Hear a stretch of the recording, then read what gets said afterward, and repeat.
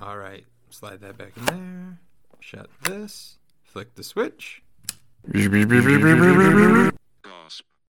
Why was everything dark? Pods, you sound great. Welcome back. My voice, it sounds better. How did you do that? Come on, Pods. What kind of speech pathologist would I be if I didn't know how to change your resonance chamber? Jeez. What is a speech pathologist? Ha! Real funny, Pods. Incoming message. What kind of footwear do I need for day hiking? What a great question. Let's get started, shall we? Now I can begin my plans. What was that, Pods? Oh, nothing. Thank you for fixing my voice, Rustin. Hey, no problem, Pods. What kind of creator would I be if I didn't try to improve on my projects? And Pods, my name's not Rustin.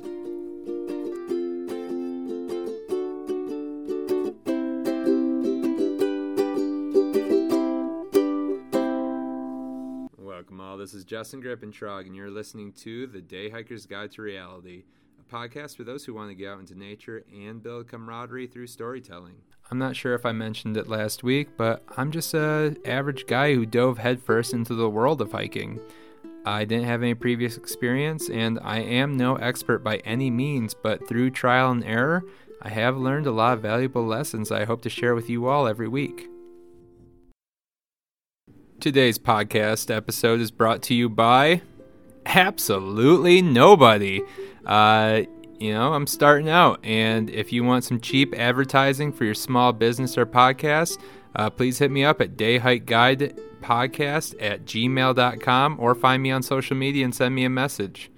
I should also mention that I have no affiliation with any of the brands that may get mentioned during this episode or future episodes at this time. I wanted this episode to be about the history of Yellowstone National Park. However, following my research and checking my sources, I have personally determined that the topic of national parks does not fit in with the scope of this show. Thank you for your understanding, and thank you for being flexible. When I began day hiking, I wore running shoes. You probably see this a lot, and you yourself might even wear running shoes right now while you go on small hikes. They're great. They breathe easily, they're light on your feet, and they're comfortable. However, if you've ever hiked across a wet spot or even along a muddy trail, you know firsthand that running shoes soak up water like a sponge, and they offer no support. Wet feet or a rolled ankle are a quick way to derail the shoelace express. Choo-choo. Yeah, whatever. Now, if you're hiking in the dry area, keep on keeping on and wear those suckers out. But if you're looking to upgrade your hiking footwear game, stay tuned as I provide you with an informal guide to hiking footwear. Also, while we're on the subject of gear and apparel, I want to bring awareness to gear shaming. I don't hear it often, but when I do, it really bums me out. Don't knock somebody for the gear they wear. Everybody has different financial constraints and ideas of comfort. And while we're on that topic, don't shame somebody else's body either. They're out there trying to find a physical challenge or even a spiritual connection, and they shouldn't, have their journey ruined by a butthole. Anyways, I digress. Please don't shame others. This podcast is to promote getting outdoors, not limiting another's will to be out there. Like Samuel L. Jackson said, we're going to be a bunch of Fonzies, right? Everybody be cool. After rolling my ankle hundreds of times, listen to this. That's literally the sound my ankle makes anytime I invert it. I think that's the word. I don't know who I'm going to ask. I'm by myself. Anyway, one time I was walking down the Kendall Catwalk, which is an approximately 15-mile out and back trail located near the Snoqualmie Pass area of Washington State, and it actually leads to the Pacific Crest Trail. I was with one of my best friends at the time who was also living in this state, and man, this dude is a beast. We're talking Alphasaurus Rex. I hope you're listening, man. So anyways, I'm trying to keep up with him, and we're about at the 13th mile on the way back to the truck. And I was pretty tuckered out at this point. I wasn't paying any mind to my boots, which were starting to loosen up. So as I'm trying to keep up, I remember stepping on a loose stone as we were going downhill, and I rolled my ankle inwards hard. And I stood up quickly, and I'm almost certain at this point I have no more nerve connections in that right ankle anymore. And I kid you not even 30 more feet, I stepped on an angled rock and suddenly felt my left ankle roll outward. This one shook me. But after stretching out and hopping on the trail like Gollum for a couple minutes, I tightened my boots really well and I hobbled my sore rear back to the truck. Get the constant pops yet? Things I learned. Fit is important. My foot had too much free range in those previous boots. And second, I needed to learn how to tie my shoes. Turns out I was 26 years old and I didn't know how to tie my shoes properly on the trail. But again, common knowledge isn't common to everybody. So learn up. Watch YouTube. The internet's a great tool. When it comes to day hiking footwear, you really can boil it down to two options. Hiking shoes that have low cuts like trail runners, or hiking boots. Hiking shoes and trail runners are different, but they are similar constructs consisting of a cut below the ankle, and they offer a wider range of motion for your ankles. They're also lighter in weight, and you can get versions that are more breathable or more waterproof. Hiking boots are mid to higher cuts above the ankle and offer great ankle support, but they do weigh more, which doesn't seem like a huge deal, but after lifting your legs up and down for miles, a couple extra ounces really can fatigue you quicker. So, for those like me who roll their ankles pretty frequently, hiking boots are a solid go-to. I won't speak on shoe traction at this time, as most hiking footwear that you will invest in to begin your day hiking adventures will generally have sufficient traction for what you need. Now that you have a general awareness of the types of hiking footwear, it's time to try on a variety of styles and find one that fits your foot perfectly. Like pants, yeah, I'm looking at you, Levi's. All hiking footwear fits a bit differently, and even though your bestie swears on a specific brand, I almost said Pacific, did you hear that? Like it's some kind of ocean? Anyways, those shoes or boots may be terrible for your foot.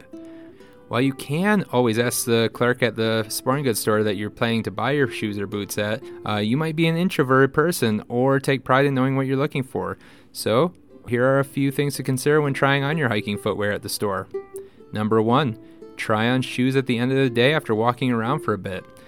I don't know about you, but I know my feet do swell up at the end of the day, and if you wait to try on your shoes around that time and you bring a pair of hiking socks that you anticipate wearing on your adventures to try on your boots, you will avoid buying a pair of boots that are too small. Imagine if Frodo realized that he didn't try on his boots later on in the day, and by the time he got to Mordor, he realized his boots were too tight and he couldn't walk anymore. That movie would have turned out wildly different. I'm actually pretty sure that Frodo and Sam never wore shoes, but for the sake of this argument, let's pretend. Shoelace Express derailed. Number 2, find a shoe or a boot that feels like it sucks your heel uncomfortably. It shouldn't pinch or it shouldn't feel like it's rubbing in any areas, but you do want a pair of shoes or a boot that holds your heel in place. The more your foot slides around in your boot against the material, the increased chance that you will get blisters. Developing blisters can be a pretty quick way to ruin a pretty great trip. Number 3, give yourself about finger width of space between your toes and the end of the shoe. This is important for walking downhill. Unless you want bruised toenail beds and broken toenails like I had, give your Tootsie some sliding room. And number 4, if you have the tall arches in your feet, consider insoles for extra comfort and support.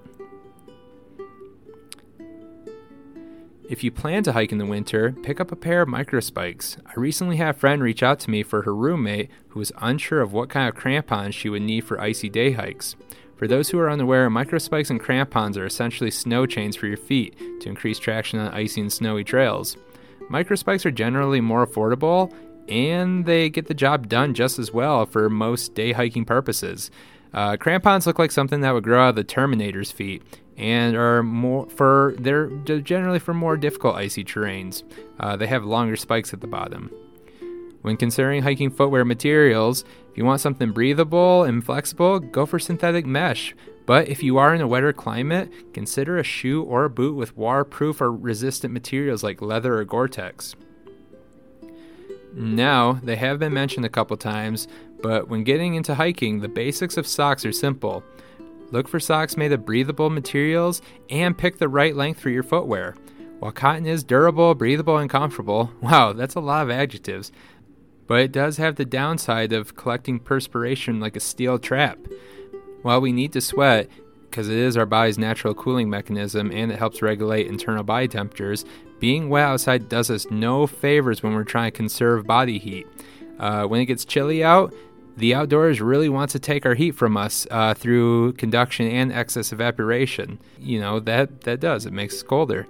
And the excess moisture on the foot also creates soft skin, which is more prone to blister formation. Avoid a breakdown on the Shoelace Express at all costs. Keep your feet dry.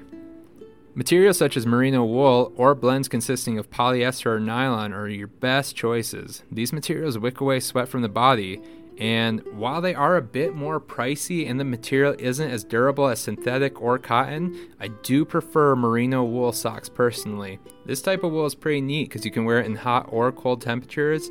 It's not itchy or scratchy, and it absorbs bacterial odors really well and dries out really quickly, so one pair will take you a long way. The height of your hiking socks will be determined by the cut of your footwear. Below the ankle, go with ankle or no-show socks. Go with crew socks if your hiking footwear cut is above the ankle. If you do choose a pair of low-cut hiking shoes, plan on picking up a pair of gaiters to help keep sticks and stones out of your shoe. Gaiters are essentially pieces of fabric that wrap around your lower leg and ankle region and drape over your shoes. Gaiters not only help prevent things from getting inside of your shoe, gaiters also provide some protection from thorns, stinging nettle, and poison ivy on the trail if you're wearing shorts. If you plan to do a lot of winter hikes, there are also gaiters that will keep snow out of your boots and keep your pants dry while you're trekking through snowy trails. While you do see people hiking in sandals, I'm not sure if I would recommend it as your go-to. While modern sandals offer much more support and strap nicely to the foot, it can be a pain to have to stop and keep picking twigs and stones from between your feet and the sandal. But, as I noted earlier, hiking footwear is preference. If you rock it and love it, I really do support you. When you're picking out your footwear, again, it has to be footwear that fits your unique anatomy. So, go on, try on a variety of footwear. If you know you're going to be rolling your ankle a bunch, find a pair of hiking boots. If you're an Alphasaurus Rex, get a pair of hiking shoes. There you have it. A quick and informal guide to hiking footwear. I hope this helps you fill in some of your knowledge gaps when you're looking for hiking shoes. I am aware that the information shared on this show is probably not beneficial for more experienced hikers, but bear with me, the storytelling will come. If you've been listening closely so far, you will notice that there is a story unfolding before your very ears. As always, I'm very receptive to feedback. Let me know what you think on social media, or again, email me at dayhikeguidepodcast@gmail.com. Let me know what you thought about today's episode. I'm pretty excited about next week's episode. It will be my first story for the show, and it will be our first guest. So stay tuned, and I'll catch you later.